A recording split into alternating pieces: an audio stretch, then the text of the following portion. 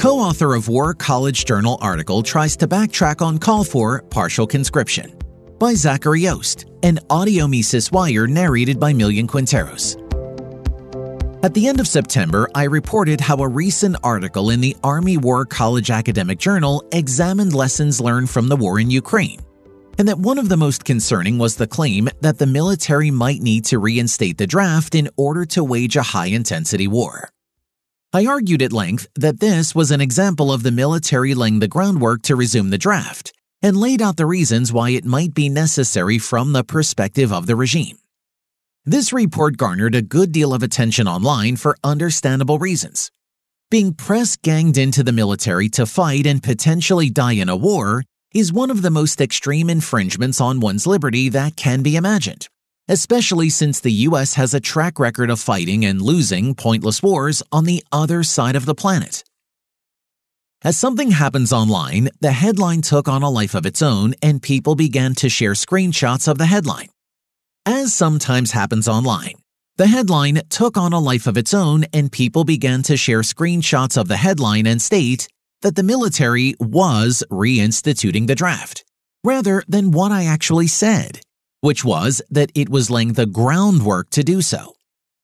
As readers and fans of the Mises Institute are likely aware, it is ideas that move the world, and any course of action, whether it be some new regulation or some new reform that advances liberty, first begins as an idea that is put forward, promoted, debated, and ultimately adopted.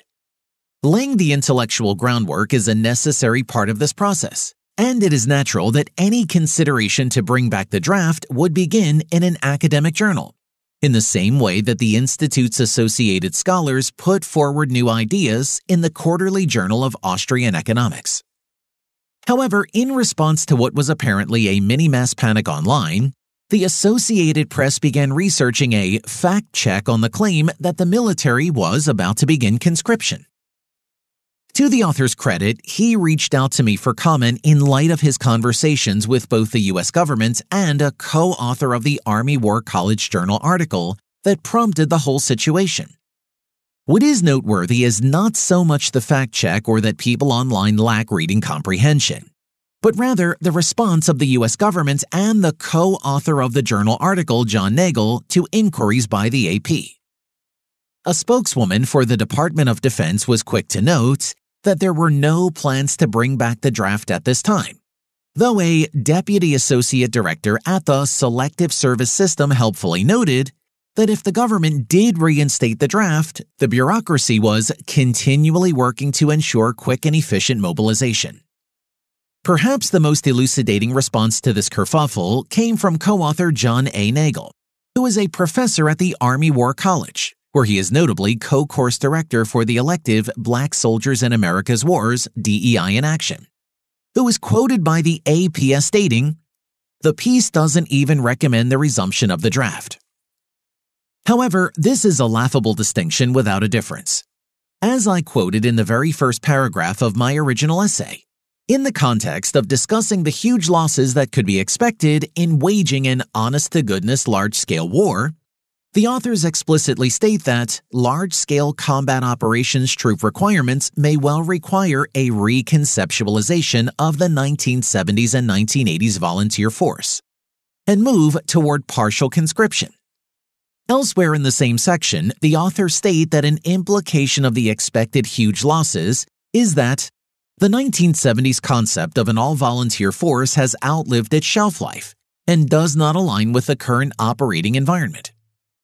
Stating that the all-volunteer military has outlived its shelf life is an implication of your findings, and then going on to claim that a move to partial conscription may be required, but that somehow you aren't advocating for a return of the draft requires some etymological gymnastics that defy any common-sense conception of the English language.